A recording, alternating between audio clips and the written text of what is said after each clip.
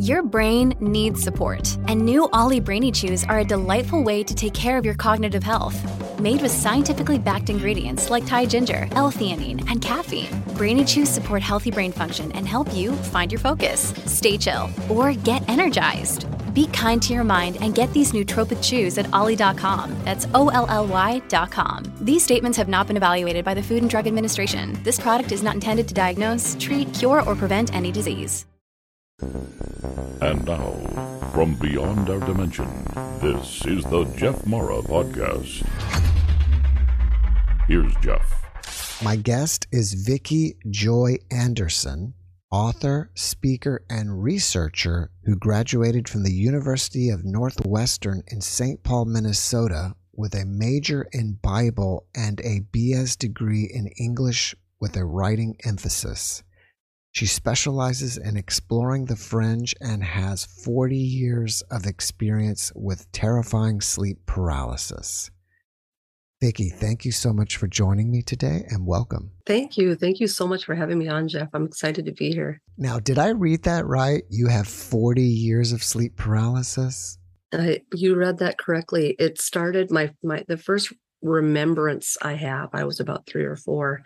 But I have another memory that makes me feel like it probably went back a little bit further than that. But even if you start at age 4, they went until I was about 40. And I do occasionally still have not quite sleep paralysis. And I don't know if any of your listeners are going to resonate with this, but once I kind of got rid of like the main stuff, every once in a while now I have what I call dream within a dream sleep paralysis. It's like an embedded version of it. So I don't really have sleep paralysis anymore. It stopped probably around 42 years old. But every once in a while I will have an experience where I'm dreaming, and in the dream I'm asleep. And the dream version of me is having sleep paralysis. And it's not as scary of an experience. It's very strange, but you still wake up feeling like you'd had a nightmare, but it's nowhere near the intensity of the kind of classic version. It almost sounds like you're having a lucid dream of sleep paralysis. Very much so. And a lot of people with sleep paralysis, including myself, even when we're not having sleep paralysis, we do tend to be lucid dreamers as well. And so even when I'm not having a nightmare or a lucid or a sleep paralysis experience, I'm very often having lucid dreams where I will be aware that I'm dreaming, and I will kind of get myself out of pickles and things like that if things go south. So what is your definition of sleep paralysis?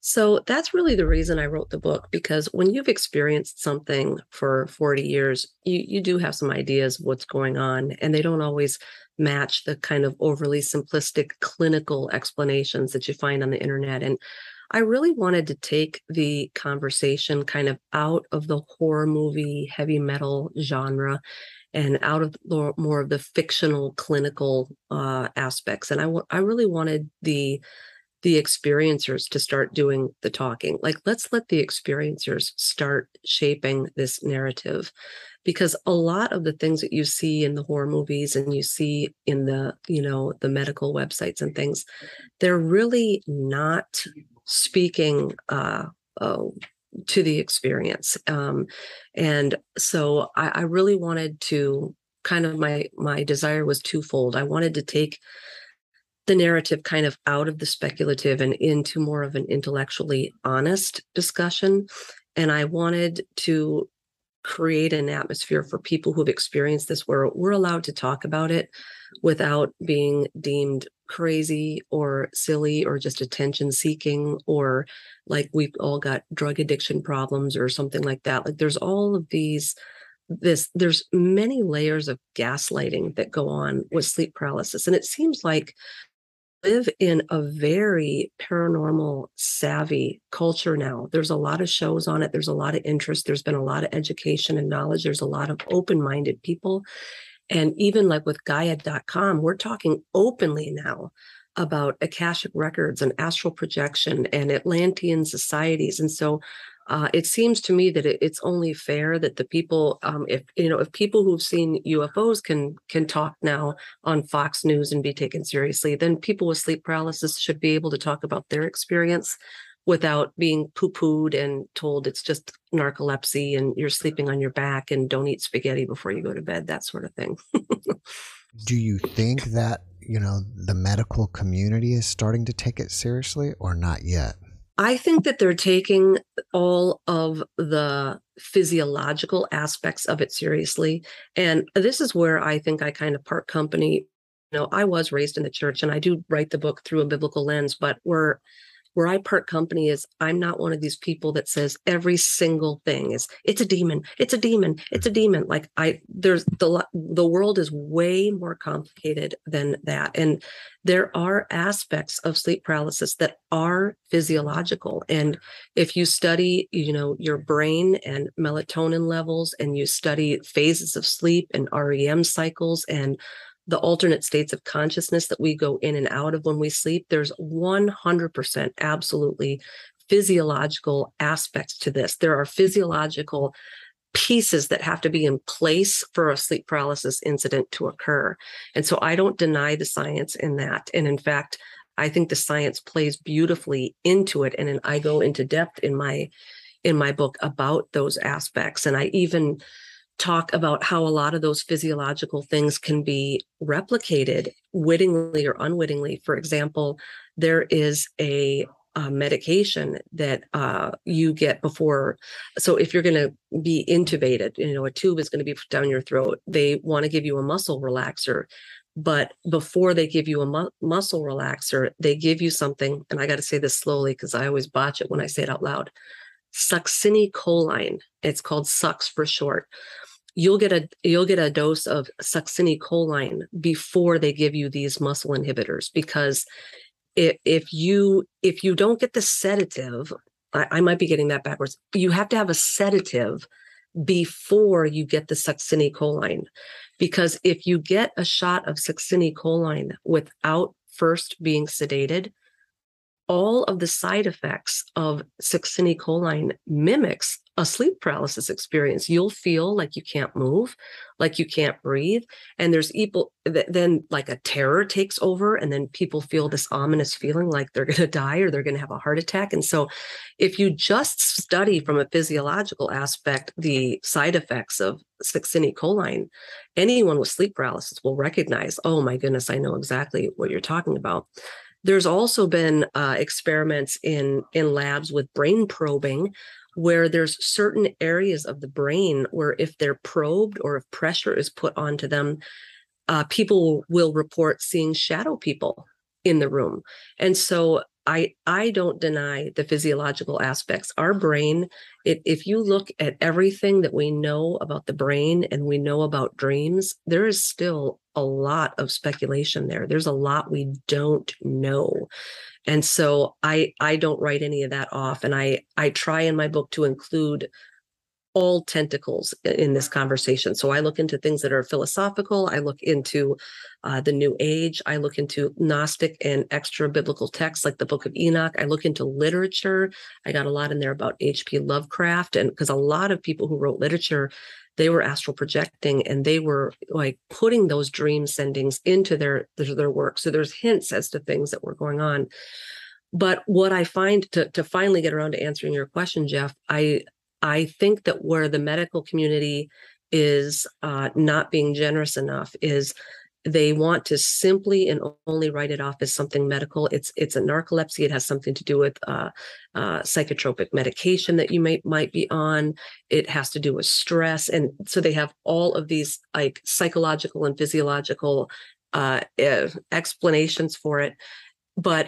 And I understand this because the medical field, they aren't theologians. They're not there to preach the gospel. So I understand where they want to leave that out. But it's one thing if they just leave the spiritual aspects of sleep paralysis out of the discussion, but they don't just leave it out. They go further and they almost mock and poo-poo anyone who believes that there might be something spiritual going on. And this is actually an area, one of those rare areas where practitioners of witchcraft, the occult, New Age, and Christianity will all agree. There's a point of agreement. We all believe that there is an astral plane and that there are ways to access it, and that there are beings up there that aren't human, and that there's communication methods with them. Now, where these groups will splinter off in their disagreement is whether or not you should be up there, whether or not it's beneficial, whether or not those people that you're interacting with up there are friend or foe. Like at that point, there's disagreement. But the fact is that the medical community is trying to deny and cover up an aspect of spirituality that a lot of people who don't even consider themselves spiritual and who wouldn't consider themselves Christian by any means absolutely believe in the reality of the astral plane and spiritual entities, and believe that these things coming into their room are of a spiritual realm and of another dimension. So when you have these experiences and they are frightening and they're confusing, and you try to wonder, what are these things and why do they know who I am and why are they coming to me? When you're trying to wrestle through those deep spiritual aspects of this, and you go online for help from highly educated people, and all they're telling you is that you're imagining these things, or people think they see things, and they call them hallucinations. And a lot of experiencers are trying to get away from that word hallucination, because if you actually look up the dictionary definition of a hallucination, it's imagining something that's not there. And so even in that word hallucination, the people that are experiencing this are being gaslit. They're being told this is a visualization of your inner child, or this is a hallucination because you were drunk when you went to bed, or you're on psychotropic medication, or your melatonin levels are off. And there's all of these explanations. And I understand, even as an experiencer, why a lot of those explanations can be comforting, because when this is happening to you, it's very scary. And to wake up the next day and contemplate that, like, okay, maybe I got to get off this medication, or hey, maybe I should stop drinking, that's way easier that's easier to contemplate. That what if there was an actual entity of some kind in my room? What if that was real? And what if that thing was nefarious? What if that as my loving grandmother, what if it actually wasn't? What if that was nefarious? And so I think part of the gaslighting is simply just to keep the public out of the terror zone. You know what I mean? Let's calm everybody down, settle down. It's just a weather balloon. Mm-hmm. You mentioned that you wrote the book through a biblical lens. Correct. Is there any type of citing of sleep paralysis? Obviously not in that name within the Bible? That is a great question. I can't believe you asked that. That's so awesome. The most obvious citing is in the book of Job, but a lot of Christians take it out of context. And I'll tell you how they do that. There is a verse in Job, and it's in my book. In fact, if it doesn't distract us here from the discussion, I think it's one of the intros to the very first chapter. So I think it'll be easy for me to find. No problem. But it's in the book of Job, and Job, of course, is the guy who, here it is. Job is the guy where he basically lost almost everything in a day. All of his kids died and all of his cattle, and he got sick, and he was scratching his wounds with pot shards. And 3 friends came to visit him, and for 3 days they sat with him and they mourned with him. And then they decided to give him counsel. And they were just basically saying, this happened to you because you're a sinner and you should repent before God. And clearly none of this would have happened to you if you weren't a terrible person. And Job is kind of defending his honor. And so that's the context of the book. So a lot of people think that the sleep paralysis verse is Job talking about, on top of all of these other tragedies that he's experiencing, he's also now being tormented in the night and he's having sleep paralysis. I'll just read the verse here. Job 4:13-16. Amid disquieting thoughts from the visions of the night, when deep sleep falls on men, dread came upon me and trembling, and made all my bones shake. Then a spirit passed by my face. The hair of my flesh bristled up. It stood still, meaning the spirit. It stood still, but I could not discern its appearance. A form was before my eyes. There was silence. Then I heard a voice. So what a lot of people don't understand is that's not Job. In context, it's Eliphaz, one of his friends, one of these guys who's giving him counsel, bad counsel, come to find out at the end. At the end of the chapter, God vindicates Job and says, this is not because of your sin at all. And the counsel of your friends was wrong. And in fact, then Job had to offer a sacrifice on behalf of his friends to forgive them for all of these silly words that they spoke in jest. And so what's interesting is Eliphaz is the one that had that sleep paralysis experience. And the chapter goes on to, the spirit came to me at night and he gave me all of this wisdom. And now I'm passing this wisdom on to you. This is what's happening to you, Job. And what's interesting about it is we find out at the end of the chapter that all these men gave bad advice. They gave bad counsel. So this spirit that came to Eliphaz and gave him counsel in the night, gave him poor counsel. And in fact, it was counsel that angered God to a degree. And so this is where I think we all be careful when we start talking about lower versus higher vibrational beings. And some of the things in the astral are our friends and they want to help us. And some of them up there are actually in awe of us and they want to get to know us and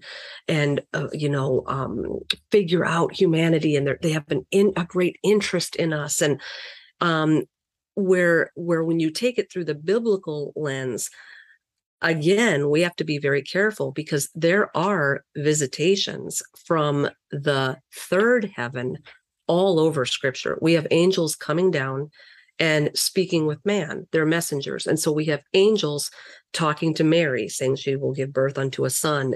And we have two angels appearing to Abraham, saying that I'm going to destroy Sodom and Gomorrah, and your nephew Lot lives there.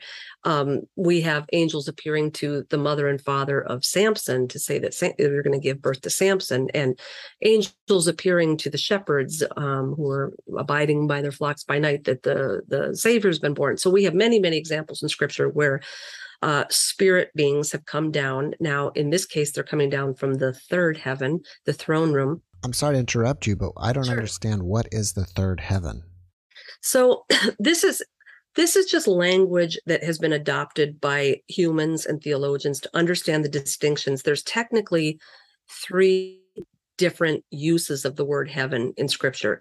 When we look at the sky and we see the stars and the sun and the moon, or we see the clouds, we call it the sky, but we call it the heavens, like the heavenly bodies. And so it's just the word for the atmosphere that we see here on earth, our sky.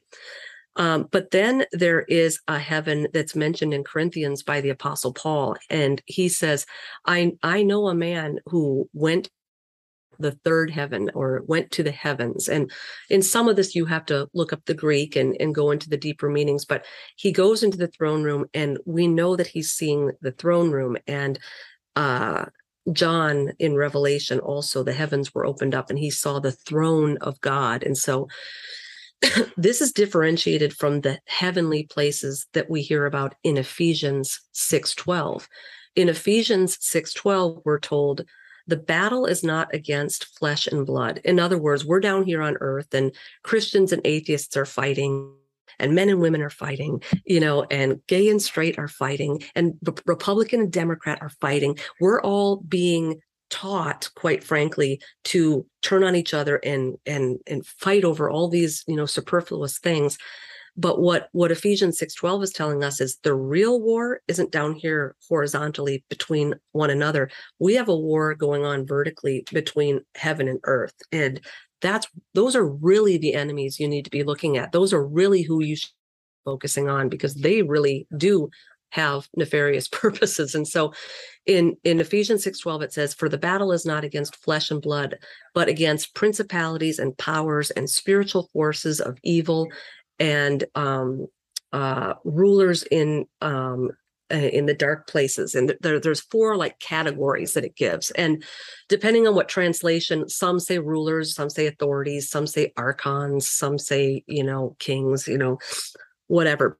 if you do a Greek study on that phrase, heavenly places, it's very specific that it's not talking about the sky with the sun and the moon, and it's not talking about the throne room of God. And hopefully it's not talking about the throne room of God, because this is where, these are where forces of evil and darkness dwell. So if the throne room of God is filled with all of those evil, nefarious, demonic type of entities, then now we have to call into question, who is this God, and why is his throne room filled with these evil people? So there's a distinction in the scriptures. They might not use the words first heaven, second heaven, third heaven, but if you go into the Greek and the Hebrew, it's differentiating that the English has 3 words for heaven, and in the Semitic mindset and of the writers of scripture, there's 3 different definitions of that word heavens. There's the word heaven never appears in scripture. It's always plural. It's always heavens. And you have to look contextually at each passage to determine Semitically which heavens they were referring to. So the third heaven is what people may be calling the astral world or the astral plane. The second heaven, the heavenly places of Ephesians 6:12, is the astral plane. And this is where it gets confusing, because a lot of people, and I'm talking Christians, like God-fearing people, will come to church on Sunday and they'll talk about how, I had this dream and I saw Jesus, and they absolutely believe it is this encounter in the third heaven with the throne room of God. And I believe that can happen, Jeff. I don't think it is an everyday occurrence. I don't think that it's an everyday thing. And I don't think any ordinary person is just brought up into the throne room of heaven to see to the throne room of God. And in scripture, when we see the people that saw visions of that, when we see Moses and Paul and John, they had specific purposes in redemptive history. They saw that information for the purpose of documenting it, for the purpose of clarification, for the purpose of the glory of God, and for the explanation and the unfolding of redemptive history. And so the biggest difference between third heaven encounters and second heaven encounters is third heaven encounters are for the revelation of God and who he is and what his plan is and his interaction with mankind. It's really a God-centered sort of an encounter. Whereas when you have second heaven encounters, then the gods in that realm, they shift, and it's all self-actualization, your purpose. You can be the God. And so you have the difference in focus, not only in location, but in focus. You've got a God in the third heaven who reveals himself. And then you've got gods, lowercase g's, in the second heaven that are powerful. I believe that they're all created beings, but they are powerful. In fact, Psalm 82 even calls them gods. There are Christians that say there's only one God. We're monotheistic. There's only one God, capital G. And if you do a word study in the Hebrew on the word Elohim, which is the Hebrew word for God, it is not the same understanding as a modern, born-again Christian American living in the 21st century. Our definition, as we've been taught, is there's a God, capital G, and there's only one of them. And anyone else that calls himself a G is a demon or it's some imposter. And what's really interesting in Psalm 82, God is addressing these fallen beings. And he's calling them gods, lowercase g's. He's not calling them angels. He's not calling them Nephilim. He's not calling them watchers. He's specifically calling them gods, lowercase g. And he says that to these gods, that because of the corruption that they've wrought on the earth, they will die like men. In other words, your eternality, that you had as a spiritual being, will be stripped of you. And like men, you will, like Adam rebelled and death was entered his body. These fallen ones also rebelled, and death will eventually enter their bodies as well, though their lifespan is, greater than ours. And so Elohim in Hebrew, it means any member of the spiritual realm. And so there's like 7 different categories of what an Elohim can be in Semitic thinking. And I don't think I'm going to remember all 7 of them. If anyone's interested in this topic, you can read Michael Heiser's book, The Unseen realm. He goes into Psalm 82 and he really describes the Elohim. It's for any Christian who's sat in a pew their whole life and just eaten up the sermons and just, memorized the rote. The unseen realm will blow your mind. You will never read the Bible the same way again. So the Elohim is the same way, Jeff, you and I would say that we're human beings. And that means that we're, citizens of this earthly realm. And so now I can say that I'm a human being, and so was the Queen of England. We're both human beings. But to say that we had the same rank would be ridiculous. She had this royal order. I'm just a nobody who writes books, right? So Elohim is the spiritual realm version of the categorizing the genus of what lives there. So humans live on earth, Elohims live in the spirit realm. And so that doesn't mean that those Elohims all have the same status as the God who created the world.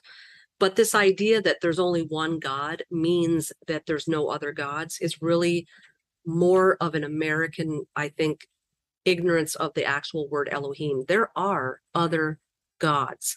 And to just call everything an angel and a demon is too simplistic. I'll give you the theological definition of a demon. And you're not going to hear this in church. You're probably not going to learn this in seminary. Maybe you will. The book of Enoch, the book of Enoch 1, the Dead Sea Scrolls, and a litany of Jewish literature all define a demon the same way.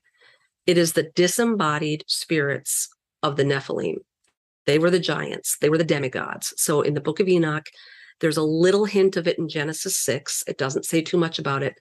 200 of these watchers, and these watchers they're bigger than angels. Angels are just messengers. Angels work in the mailroom. And there's ranks of angels too. Gabriel is, a big guy, and so is Michael. But the angelos in the Greek, the angels are messengers. They carry messages between heaven and earth. The watchers were much different. The watchers were actually liaisons, spiritual liaisons that lived on earth. And Noah and his forefathers communicated with these watchers. They saw them, and the watchers helped them. They gave them counsel, and they taught them about the earth, and they were our friends. But what happened at some point is these watchers, 200 of these watchers went rogue, and they came down to earth, and they intermarried with the women, and they gave birth to these demigods, half watcher, half human beings. They were the giants. They were the Nephilim. So when the flood came and wiped everybody out, the Nephilim, their bodies died. The human parts of them died. But the parts of them that were eternal, because their fathers were angelic or were watchers, the disembodied spirits of these giants remained on the earth and remain on the earth to this day, because they are, until judgment, eternal beings. And so that's what a demon is. And so that's why I kind of poo-poo this, I'm always kind of chastising Christians that every single time there's a haunting, or every single time there's an apparition or a shadow man, or anytime someone goes into the astral realm and talks to an ascended master or a spirit guide, you can't call every single thing a demon. It's just not accurate. And so the Elohim, kind of to wrap that up, the Elohim is any being that lives and dwells in the spiritual realm or the spiritual dimension, whether it's the second heaven, whether it's the third heaven. And in fact, it can even be Sheol. If you've died and you've separated from your body in death, and you are now in this holding tank, some people believe you're in heaven. Some people believe you're in Sheol. Depends if you're going from a Christian or more of a Judaic understanding of where you go when you die. Wherever you go, once you're dead, you become an Elohim. Now, this doesn't mean you become a god in the sense that we Americans believe it. It simply means we've transferred our citizenship at that point from earthly beings to living in the spiritual realm. What kind of entities, if any, did you see during your sleep paralysis? Well, it's so interesting that you would say that, Jeff, because I was kind of one of the lucky ones. I never saw anything all growing up. Pretty much it wasn't until I was 40 that I started seeing things. And I always look back on that and go, well, thank God, because it was already such a terrifying experience that if on top of that, I had been seeing actual, and oh my goodness, oh man. So, but what's interesting is even those of us that don't see anything, we 100% know there's something in our room. And we can tell you if it has a male or a female energy. And this is another place where I kind of maybe stray from the norm. Like when we talk about the incubus and the succubus spirits, those are kind of like the rape demons. Then they say that the incubus is a male and the succubus is a female. I think more accurately, these things are probably more hermaphroditic. I think that these entities give off male and female energies. It was, we get something in our room and we definitely get this sense. So even if we don't see it, we can say if it has like more of a male or a female energy to it. We can usually tell if there's more than one thing in our room, and we can usually tell where in the room it is and as it's moving, where it is in the room. So what happened was I had a long bout where it kind of went away, and I had a lot going on in my life when I turned 40. My mom died of cancer. I was living thousands of miles away from my family. I was sort of isolated. I had a really stressful job. And I had some other things going on in my life that was just creating a lot of stress, a lot of grief. And so I do think that I don't think that stress and grief necessarily causes or brings on sleep paralysis. But if you're already prone to sleep paralysis, and you're in a season of deep grief or stress or chaos, you're definitely more susceptible to it. So I was very susceptible at 40 to this, and it came back. And at this point, I started seeing things that were just very bizarre, Jeff. At one point, I was, it was the classic, like where you see something moving under your bed. And, because I grew up in the church, whenever this stuff happens, I'll say like, in the name of Jesus, get out. You have no authority here. And then when that happened, the part in the bed that had depressed, it looked like an entire body was like sliding out from underneath the covers, like there had been something under there. And one time I saw a literal fireball in the middle of my room. It was about 5 feet off the ground in the middle of the room. And that one perplexed me for a very long time. And I Googled the heck out of it, trying to find, please let me just find one other person who said something like this so I don't feel crazy. And it took me many, many years, but I have since heard now 3 or 4 other people talk about these fireballs that kind of appear in the middle of the room, and they roll. They almost look like the Donkey Kong barrels, know. But interestingly, the other night, I was telling you before the show that I was having one of those dream within a dream kind of lucid embedded sleep paralysis experiences. And this was probably the first time, Jeff, where they ever actually manifested where I could see them. And what was spooky is in the dream, the bedroom that I was in the dream, it mimicked exactly to a T my bedroom. So it was my ceiling, and it was my room. And in the dream, I'm asleep dreaming, and so it's almost like I'm watching this happen to myself. And I opened my eyes and I saw an entity that was hanging in midair about 3 feet off the bed, so it was just hovering right over me. And it was a shadow man.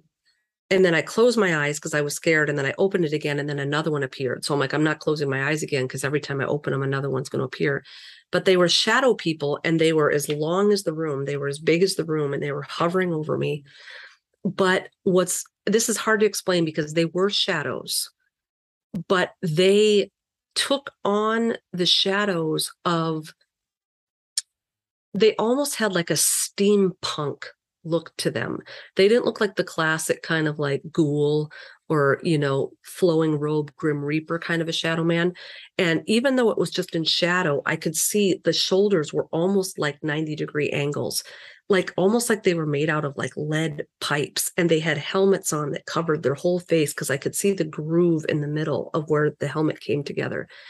And so it was very strange. And this is something I just want to mention because, I've been collecting case studies for years, and I've done a lot of interviews, and there's the entire appendix in my book is all people's stories and experiences. And what I found is people that tell their stories like from the 70s and the 80s, it's the classic old hag syndrome, and it's the old woman in a rocking chair, and it's the shadow man and the hat man and the little demons with red eyes and the little gray people. And what I'm finding now with this new generation, with people that have had sleep paralysis in like the 90s and in now the 2000s, the apparitions and the sleep paralysis experiences are taking on more of a technological appearance.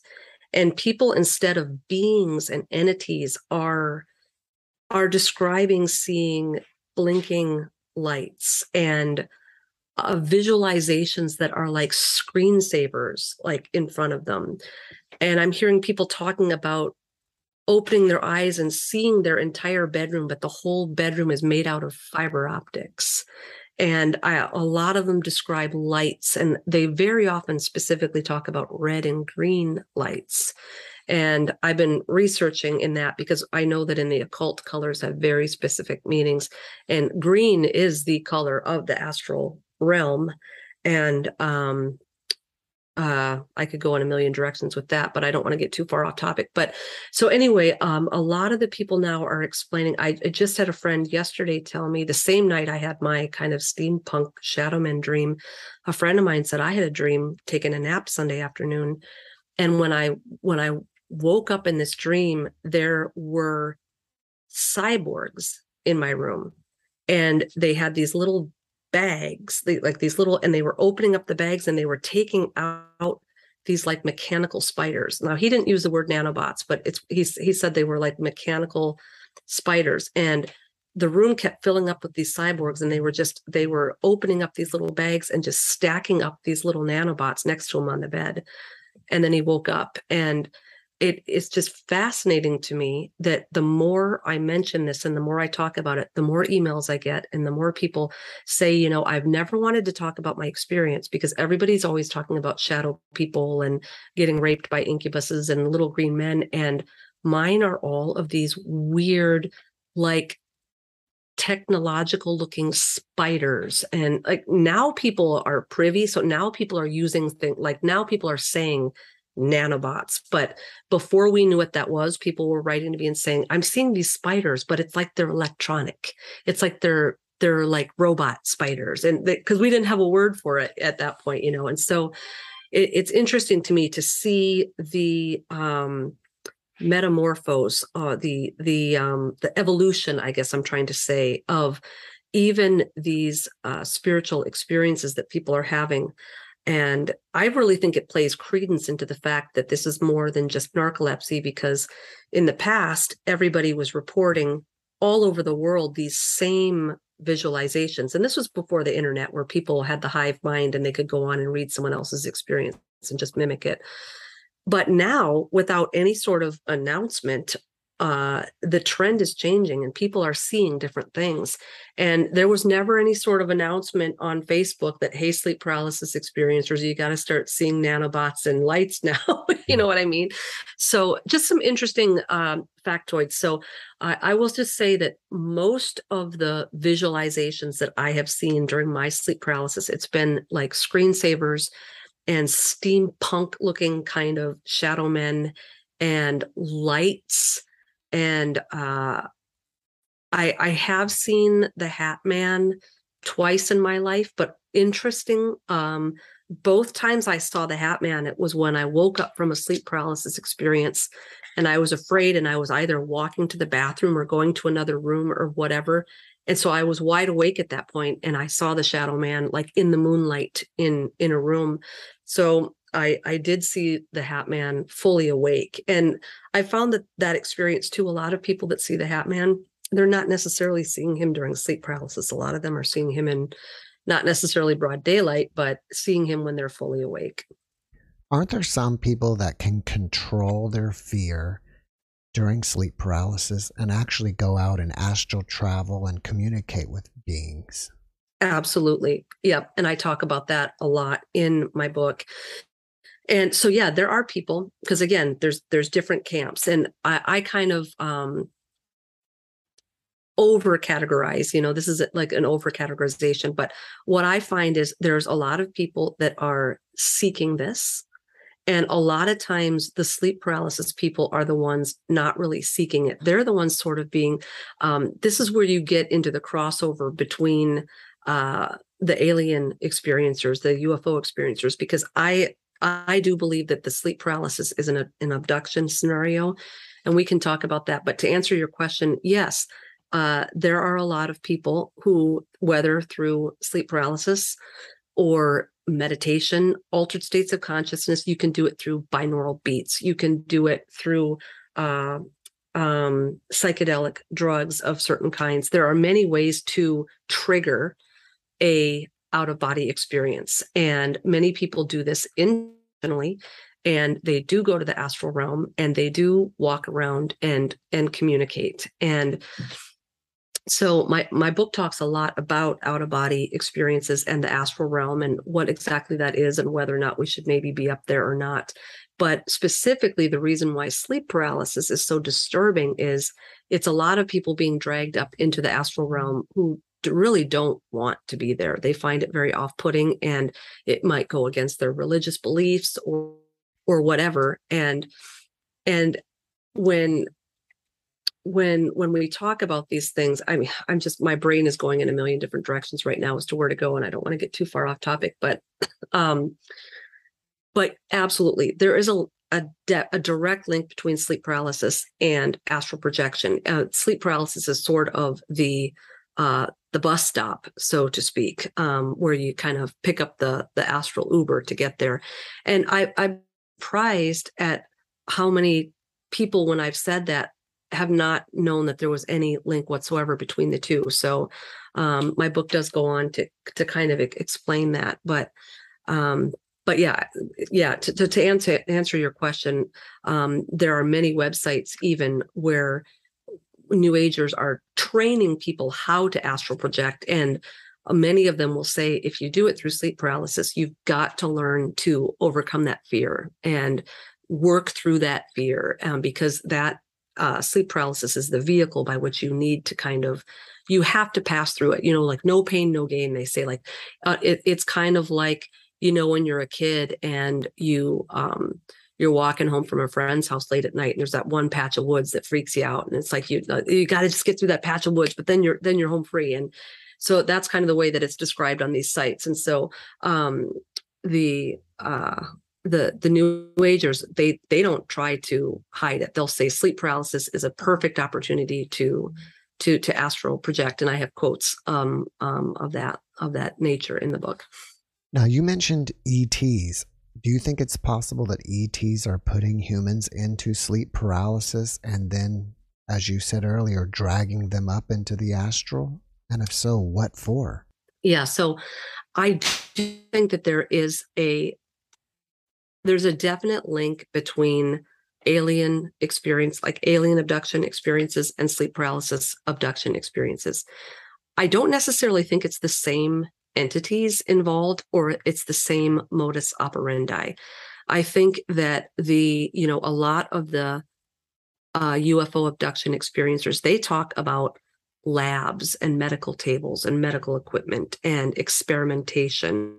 And whereas a lot of sleep paralysis people, they don't talk about that. They talk more about traversing the astral realm and speaking with spirit guides and ascended masters and being taught knowledge. And so it seems like sleep paralysis is more of we're looking for scholars. We're looking for missionaries to teach and preach our religion. And so that sleep paralysis is more of like going to a classroom, whereas the ET type stuff seems to be more of like, we're using you more for experimentation. And so I think they're using people for different reasons. Now, some of the differences rather between the sleep paralysis UFO versus astral because a lot of people will be telling me, they'll say, I want to tell you my sleep paralysis experience. And they'll start talking.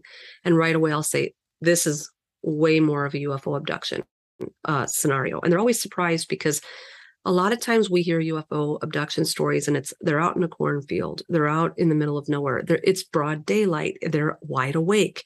But there are UFO abduction experiences that happen during sleep paralysis, but they are still the UFO experience. And the difference between the sleep paralysis abduction and the UFO abduction at night in that altered state of consciousness in your bed, primarily, this is just broad strokes of the brush here. Obviously, there are things that fall out of this, but for the most part, sleep paralysis people will talk about the room being dark and the entities being darker than dark, where they can't see the entity, but they know it's there because there's a part in the darkness that's even darker. And so there's darknesses associated with sleep paralysis. And a lot of people will talk about this entity showing up at their door. It's hovering at the bedroom door.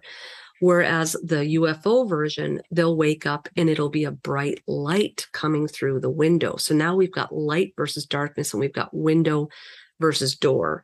And believe it or not, I've got an entire chapter in the book called Threshold Covenants and Astral Vampires. And the entire chapter focuses on why these sleep paralysis entities often hover at the bedroom door and how this plays into old ancient threshold covenants that used to be mainstream up until about the 1800s.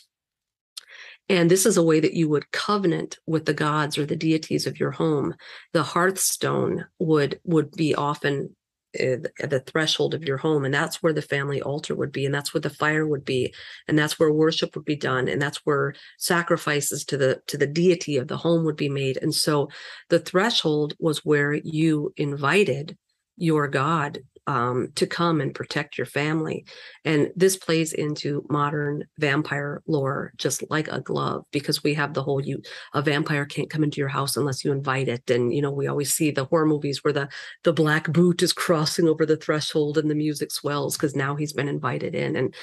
And these vampiric covenants that we've just been told are fictional.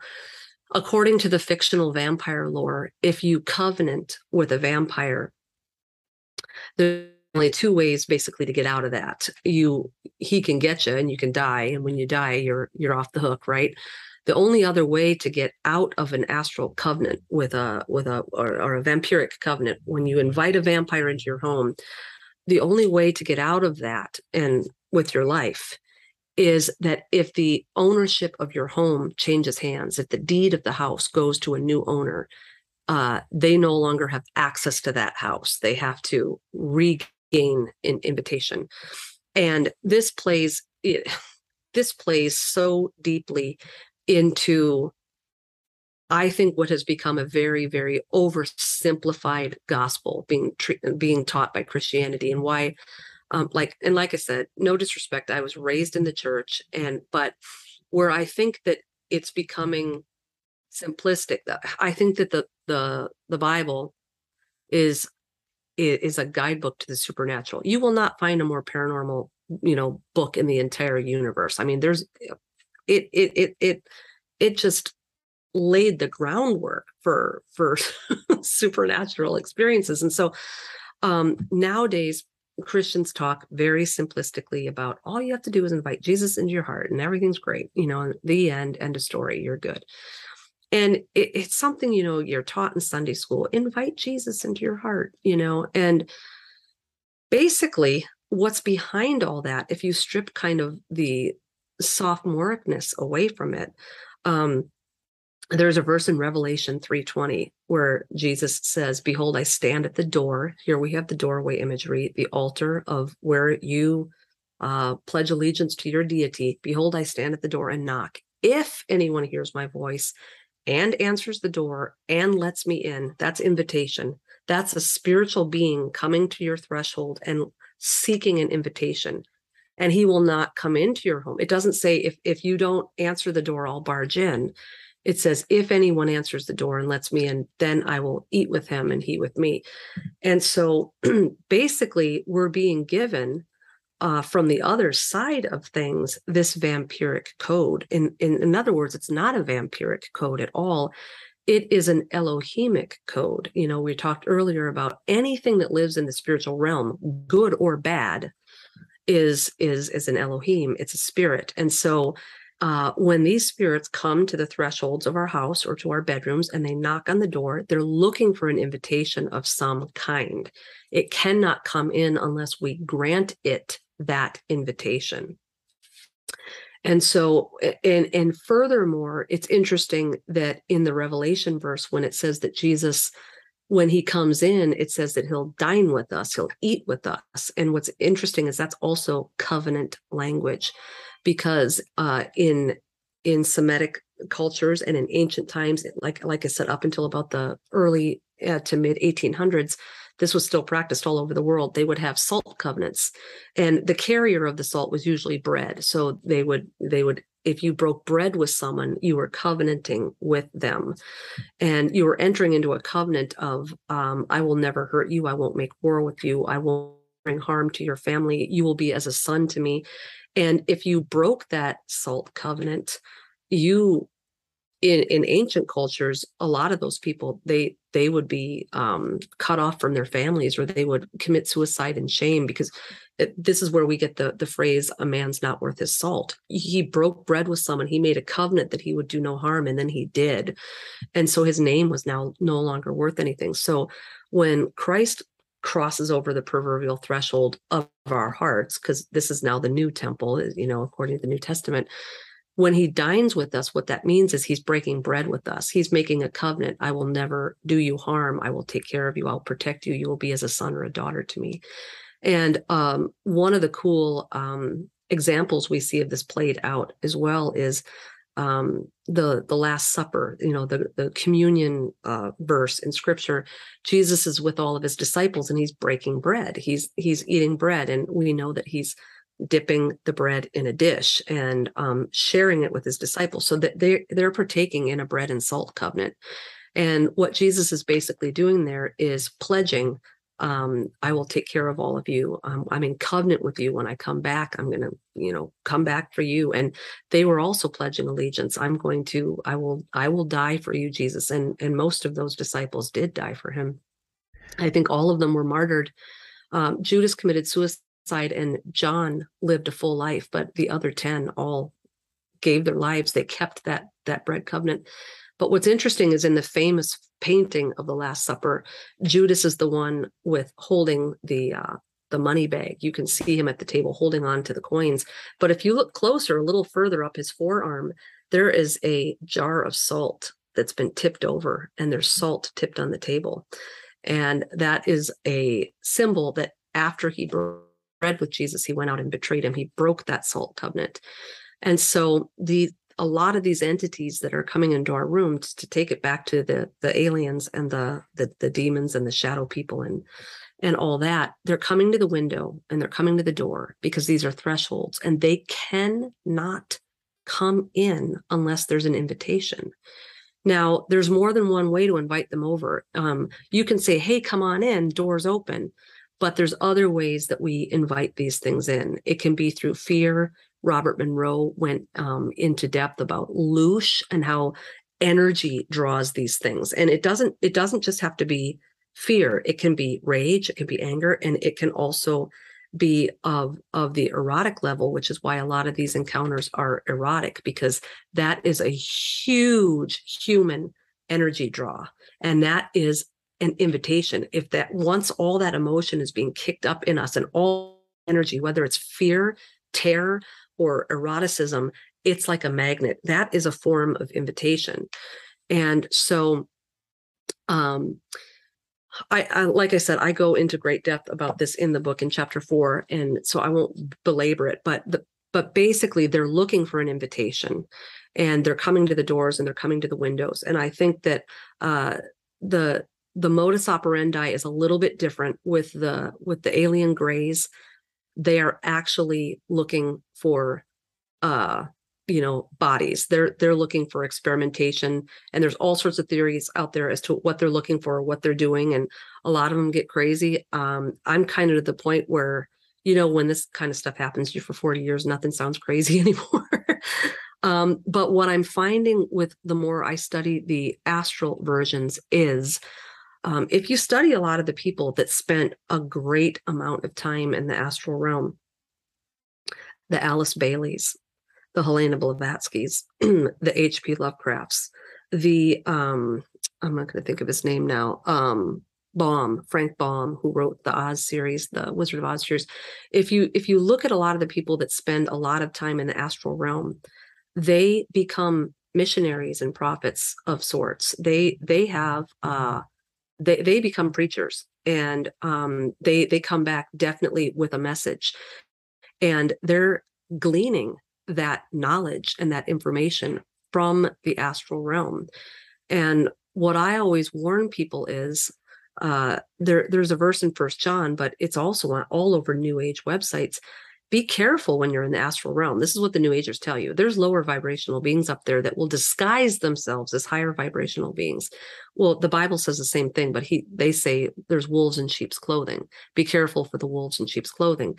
Test the spirits to see whether they're from God. Test spirits to see whether they're lower or higher vibrational. And so, what I also warn people is you can't use your emotion or your feelings as a litmus test for whether or not something is friend or foe. And the reason I say this is because a lot of people come back from the astral realm having gleaned a lot of bad information from nefarious things. But what do they tell you? They say, I saw this bright light and it was beautiful, and I was filled with love and peace, and I've never felt this way before. And they're basically describing almost like an all-over orgasm. And there is a verse in scripture that says that Satan disguises himself as an angel of light. And another interesting thing, and this is kind of similar to Elohim, a lot of people think Satan's this one guy.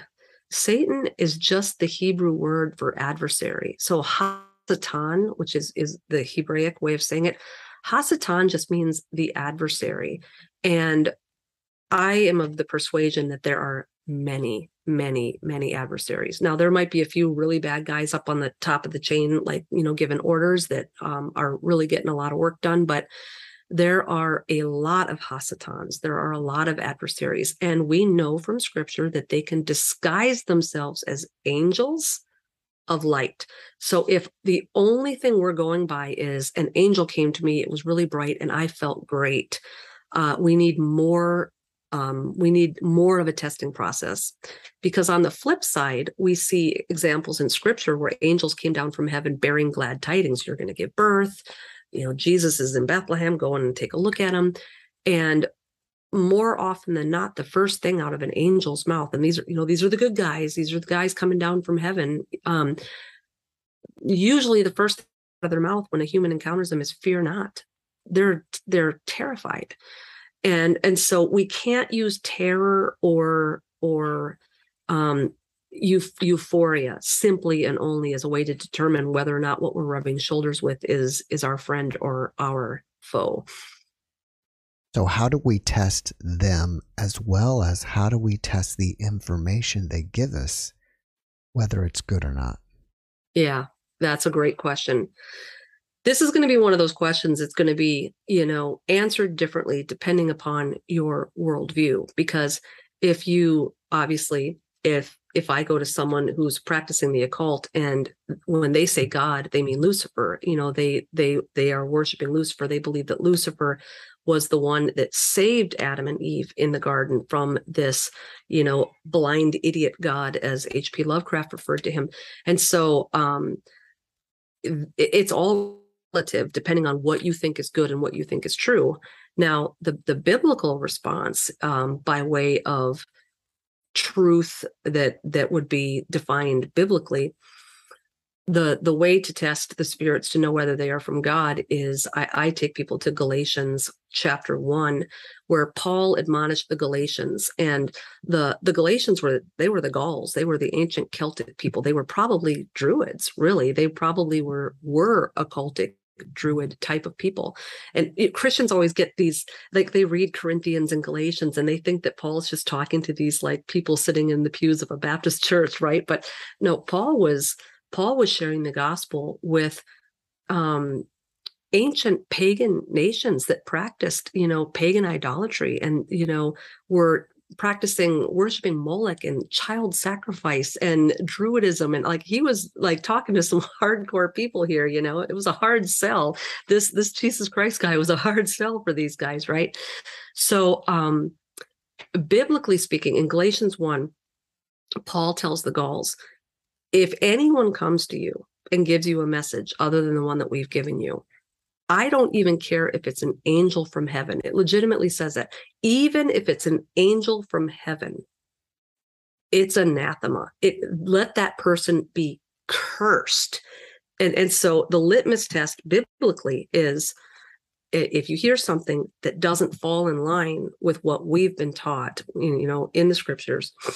But even that's tough, Jeff, because understanding the scriptures is a lifelong process. And if all we do is go to church and listen to a little 25-minute sermon every Sunday, and we're sitting there the whole time thinking about, what we're going to do for lunch, if we're not, we are not going to understand the deeper truths of scripture with a light reading. If all we're doing is, reading a little, 3-paragraph devotional as we're running off to work, that, I'm not making a distinction here between people who are saved and not saved, going to heaven, not going to heaven. What I'm making a distinction here is in the realms of trying to decipher what on this planet is good and evil. Is an extremely important question that a lot of people gloss over, including Christians. They kind of just think Jesus is going to take care of everything. Hey, I go to church and I don't cheat on my spouse, so I'm good. God loves me. And the fact of the matter is, the scriptures tell us, be sober-minded, be vigilant. Your enemy is like a prowling lion seeking someone to devour. And it's constantly telling us to test the spirits, be careful for the wolves in sheep's clothing. Like, the Bible could not be more clear over and over and over again. It says that we are prey for these Hasatans. We are prey for these adversaries. And we're easy pickings because it's not even that they're smarter than we are necessarily, because I think humans are pretty, we're the pinnacle of creation. We're smarter than the animals. And, it's not that we're stupid and they're smart. It's that we're kind of looking at one side of the diamond and we see one dimension of all these facets, and they have the ability to turn the diamond and see it in 3D, and they see all the facets. So they just have more information than we do. But another thing that we know about them, and this goes back to the book of Enoch 1, Azazel, who's the one that teaches man all of the secrets of heaven that we're supposed to keep secret. Weaponry, forging weapons of war, warfare, warcraft, herbs and the cutting of herbs and cosmetics, which was used for seduction, all these things. That's what Azazel was punished for. He was put in the abyss because he brought information to man that didn't belong to them. And we see that too in the garden. What did Adam and Eve do wrong? They ate of a tree of knowledge. Okay. So what I like to try to always tell people is, the watchers that were corrupt, these watchers that came from the and were corrupt and came down and shared this information with us. When Azazel was judged and he was put into the abyss, he was told, I think this is in chapter 16 of the book of Enoch, Azazel is told, you shared the secrets of heaven with men, but you didn't even share the good ones. You shared the worthless mysteries. So all of this information that was coming down from the fallen entities, it's not that it was not true. These were secrets of heaven. And what he taught us was true. We now have this information. We can forge weapons. We know warfare. We know cosmetics. We know the herbs. We know we know all these things, and it worked. It's true. It's not that it's not true. It's just that it wasn't helpful. And it didn't do anything to, help us as a human race. Introducing war and seduction didn't do anything to help us as a race. But what's interesting is that they were the worthless mysteries. And so the question that I would ask people to just ask themselves in their own mind, if you're going into the astral realm and you're talking to these beings and you're coming back, and put your own emotions aside, put aside all your feelings, put aside the ego, put aside how it makes you feel like, I'm chosen, I'm important, I've got a gift, I feel so good, the sex up there is great. Like, put aside all of the ego and the emotions and just ask yourself the question, is what is being revealed to me helpful to the advancement of mankind and my spirituality, or is this a worthless mystery? And, don't even go into the realms. Like, if you're not a believer and you don't believe in the Bible, then matching up what they teach you with the Bible, it's not going to be of any value to you because you don't believe it anyway. And so I don't want to just train you in circular logic, but even outside of the context of scripture, when we get information from another dimension, another world, another spirit, when we're getting information that is good and true and pure and lovely and excellent and admirable, it is to the benefit not just of us, but to everyone around us. It's a collective, even the language of the scripture, the authors in scripture never just kind of talk about themselves and what God did for them. It's always the whole tribe. It's the whole assembly. It's what God did for all of the people and all of the nations and Jesus and all of the world. And so it's a collective. We're all in this together. We're here to help each other. And so anytime you start getting into the realms of, I'm learning this and I'm going to keep it a secret because it's all for me, and I'm not going to let lower initiates and deplorables figure this out because this will give me power. Anytime it's about self and me, it's probably not of the true spiritual kind, because we are not supposed to be down here to just promote selfish success of ourselves, and our culture pushes that. Let's go on social media, let's get 100,000 views, let's get 1 million followers, let's get the little YouTube plaque on our wall, and let's become celebrities, let's become our little gods. And that's kind of the measure of whether or not we've succeeded in our current culture, is how big of a following we have. But that really isn't ultimately what brings us to any sense of peace with ourselves, with the people that we love, or with God, whoever you choose to believe that God is. But the fact of the matter is, if at the end of the day you have a whole bunch of secret knowledge and powers and magic and abilities, and you're up in the astral and you've got all this great stuff, at the end of the day, if you don't have peace, if you don't have joy, if you don't have functioning, loving relationships in your life, then that stuff is of no value. And so don't even think of it in terms of, is this bad? Is this evil? Think of it, is this worthless? Because if it's worthless, then, life is short. We got to seize the day, and we got to chase after the things that are real. And if I spend my entire life, diving for buried treasure, at the end of my life, when I open that treasure chest, it better be full of something. Because if it's what a waste of a life. If someone's experiencing sleep paralysis and they want it to stop, do you know how to stop it? Yeah, I do. All of chapter 6 is about that. It's about how to get out of the astral matrix, is the way that I put it. And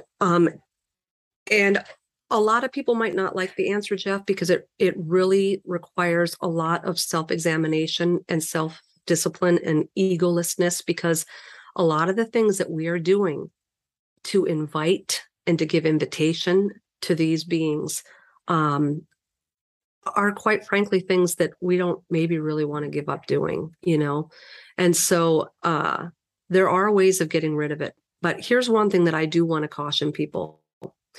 There is probably, over the last 30 years, it's kind of out of the bag now. And I think it originated with Joe Jordan, who was a field investigator with MUFON in the 90s. And he's still associated with MUFON in the state of Florida, I believe. But he started up CE4. CE4 is a UFO research group, but it is Christian based, and they exist to kind of prove that this whole alien abduction thing is of a demonic spiritual nature. But with that said, in the 90s, Joe Jordan did a study, and he took 350 UFO experiencers, UFO abductee experiencers, and he interviewed them. And he put together this massive case study. And he learned for the first time after interviewing, because he asked the same question that you just asked, how do we get this to stop? And he found that a large enough percentage to be noteworthy in this group of 350 said to him that when they called out on the name of Jesus, it instantly stopped, and bang, they were back in their car, back in their body, back in their bed. Now, there's a lot of nuances with this, Jeff, because Jesus has become a new age character in the last 20, 30 years as well. A lot of new age religions have embraced Jesus as one of the prophets. He's a spirit guide. People talk about going up into the second heaven and talking to Jesus. And now you've got a lot of people who are calling him Yeshua instead, because they don't want to associate with that more Greek sounding Jesus. And so they're like, well, no, we're talking about the actual Hebrew guy, Yeshua. And so now you're seeing a lot of Christians kind of transition from not calling him Jesus anymore, because they want to separate from this more new age Jesus. And so there's a lot of nuances here.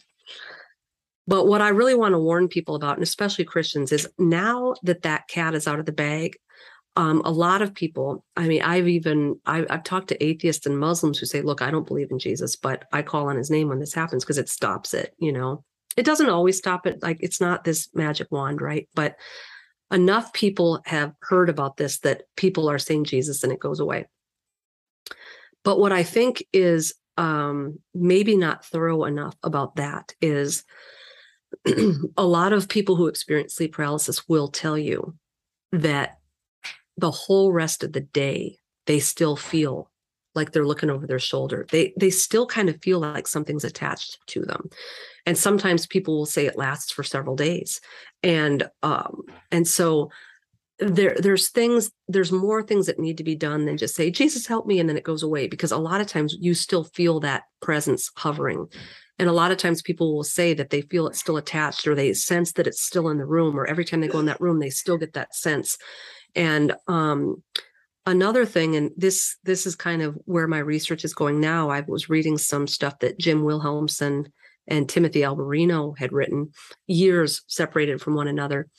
But they were talking about how if sleep paralysis is truly similar to a UFO abduction, that there might also be missing time and repressed memories involved with sleep paralysis. It would be very easy to have missing time with sleep paralysis, because when you go to bed for several hours and you wake up, you don't necessarily like, what happened to the time? Like, you're asleep. So if there's missing time, you can't keep track of it. And so what Alberino and Wilhelmsen both speculate is there might be whole portions of your sleep paralysis episode that when you wake up, you don't remember.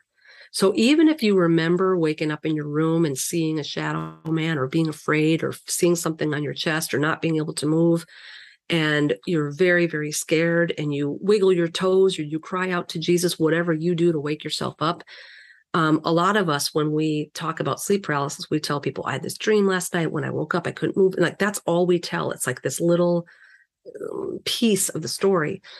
But if this is a true abduction scenario, and we are up in that astral realm and we have no memory of it, then there's a lot more that we need to do to clear this problem up than just like, hey, here's the easy solution. Next time this happens, say the name of Jesus and it'll stop, like that. Because the problem with that is, yeah, it might get you out of that initial bind. It might wake you up, and it might, get you out of, it might snap you out of that. But what it's not going to do is undo any contracts or covenants you made with spiritual beings in the second heaven, completely unaware and now washed from your memory. And again, I talk about that in chapter 4. I talk about the threshold covenants, and how just like in the old days, when someone would cross over your threshold, you were in a covenant with them, almost like a marriage. You were in a bond with them. If these things are coming over our threshold, and there's things going on in the astral that we don't remember, we need to undo those covenants. And the only way to undo those covenants is for the ownership of the home to change hands. And, the home, not necessarily just being our bedroom, but what they're attacking, they're getting into our mind. They're hijacking the third eye, the pineal gland. They're hijacking our bodies, our souls, like the light body, whatever you want to call it. And so what do we need to do for this to change ownership? If I have given you permission, what do I do to undo these covenants? I have to get out of this covenant, and I can do it by entering into a new covenant and letting the deed of this change hands. And this is where a Christian would say, that's the gospel, that's salvation. When you pray to receive Jesus into your heart, he becomes the new owner. And Paul even uses language about you die to the old self and you live anew. And this all goes into spiritual realm, astral covenant, threshold covenant, betrothal covenant sort of language. And where these entities are smarter than us and where they're getting a lot of us is a lot of this information has fallen out of the public vernacular. We don't understand a lot about these old ancient gods. And if you study the old ancient gods like Molech and all these guys, Derek Gilbert writes extensively about who these old gods were and how they're manifesting today. He writes great stuff. But anyway, just because it's fallen out of our vernacular and our understanding, these things that we're dealing with in the heavens, they're ancient. They have been around for hundreds or thousands of years. They haven't forgotten. And they're highly legalistic. And we know from the Garden of Eden that all's fair in love and war. And if these things can trick us into rebellion or trick us into a covenant, it sticks. And so they hit below the belt. And so if we are ignorant of what these covenants are, but they're still in place, and these things are still happening when we give invitation to these things, it behooves us to turn off the Netflix and maybe do some deep dives into some old books like Henry Clay Trumbull, his Threshold Covenant book, and try to dig into what were these ancient gods that the Old Testament is talking about, these gods that people were sacrificing their children to and who were, worshiping and cutting themselves for. And if these things are eternal, did all these things retire? Are they like in Florida somewhere in a condo, or are they still around? Are they still in the heavenly realms? And are we still rubbing shoulders with these things? Are they tricksters? And I'm not telling you, these are just questions I'm asking you, that if you're being harassed by these things, that the way to get out of it, it's not really a simple answer, Jeffrey, because we can get entangled with these things. That's the bad news. We can get entangled with these things. And it's not always just as easy as a prayer.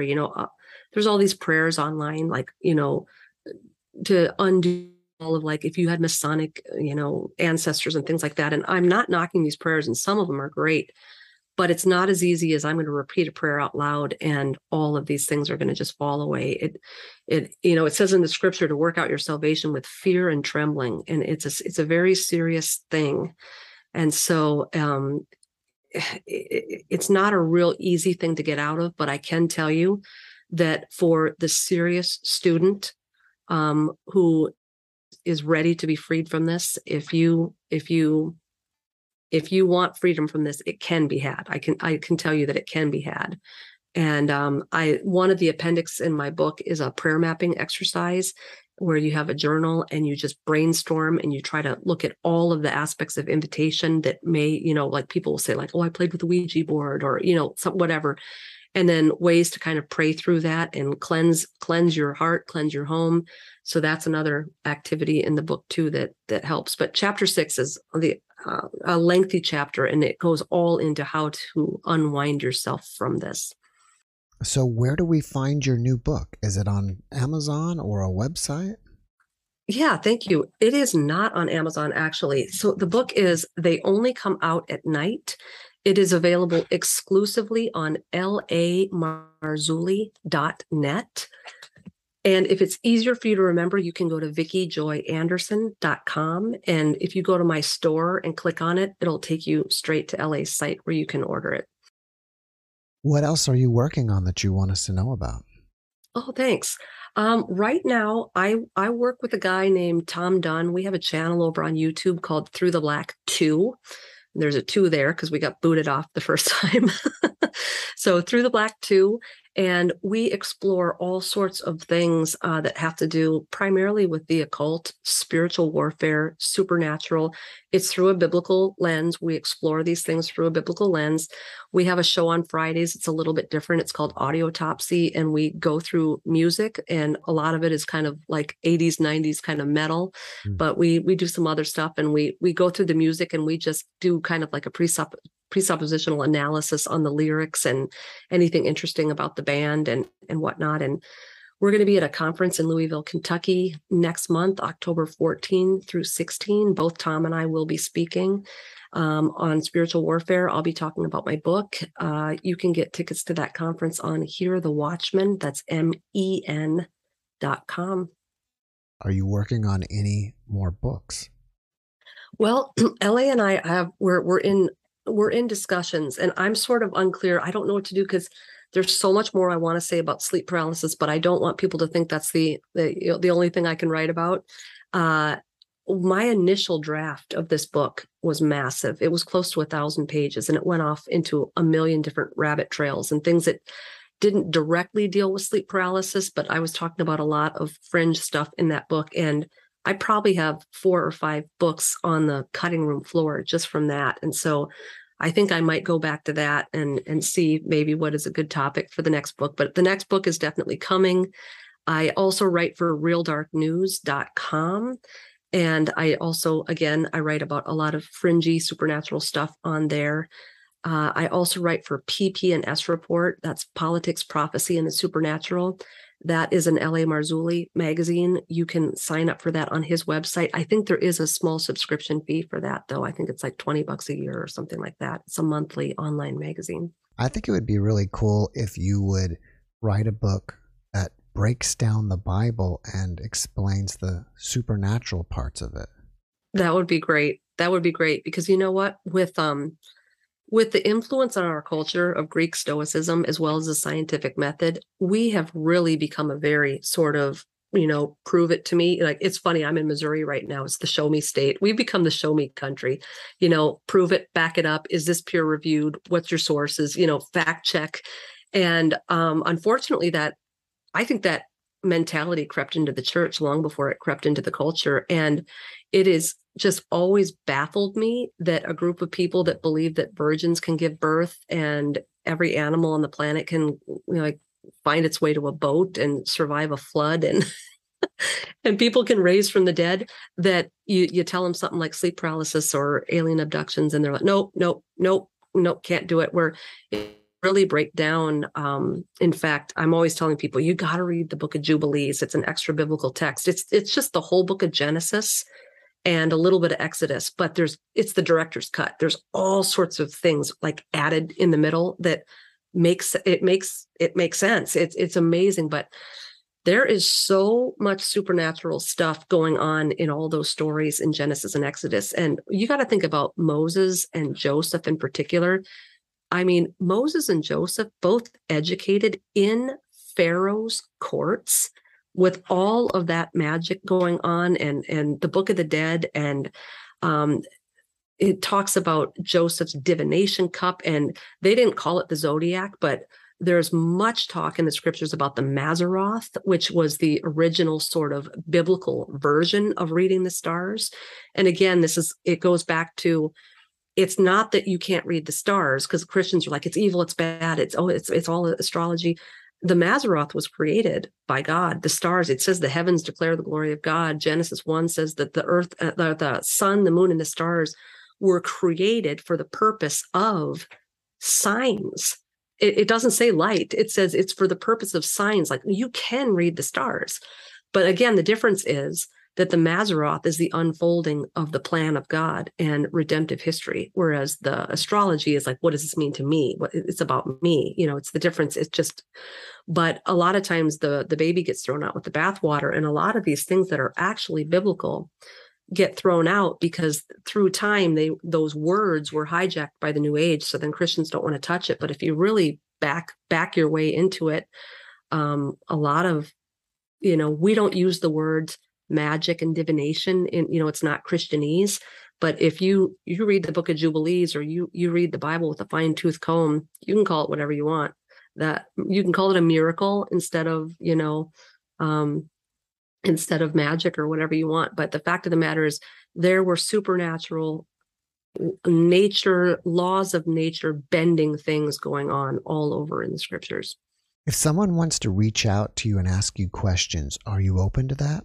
Absolutely. Yep. If you go to my website, VickiJoyAnderson.com, there is a contact menu, and you go there and you can just fill that out. And I'm sometimes a little behind on my emails, but I do always get back to everybody. All right, Vicki, before we finish up, can you leave us with one last positive message? Absolutely. Absolutely. I just want everyone to know out there, if you are suffering with sleep paralysis, and especially for those, because I get letters like this all the time from the people that are harassed to the point of being exhausted physically, mentally, emotionally, and physically to the end of their rope. There is hope, and don't ever think that there's not. There is a way out of this, and this life was designed for us to reach the full capacity of joy and love and peace. And it's all available to us. If you're not receiving that in the heaven that you're going to, then continue to pursue it elsewhere. If it's not there, it's not there, and you're not going to find it. But it is available. So keep searching. Vicki, thank you for that message. And thank you again for joining me today. I appreciate Thanks, you. Jeff. Thanks for watching the Jeff Mara podcast. I really appreciate you. Another way to show support is through YouTube memberships. And if you do, there are loyalty badges and other perks depending on your level of membership. All you need to do is click the join button underneath the video to find out more. Thank you for your support.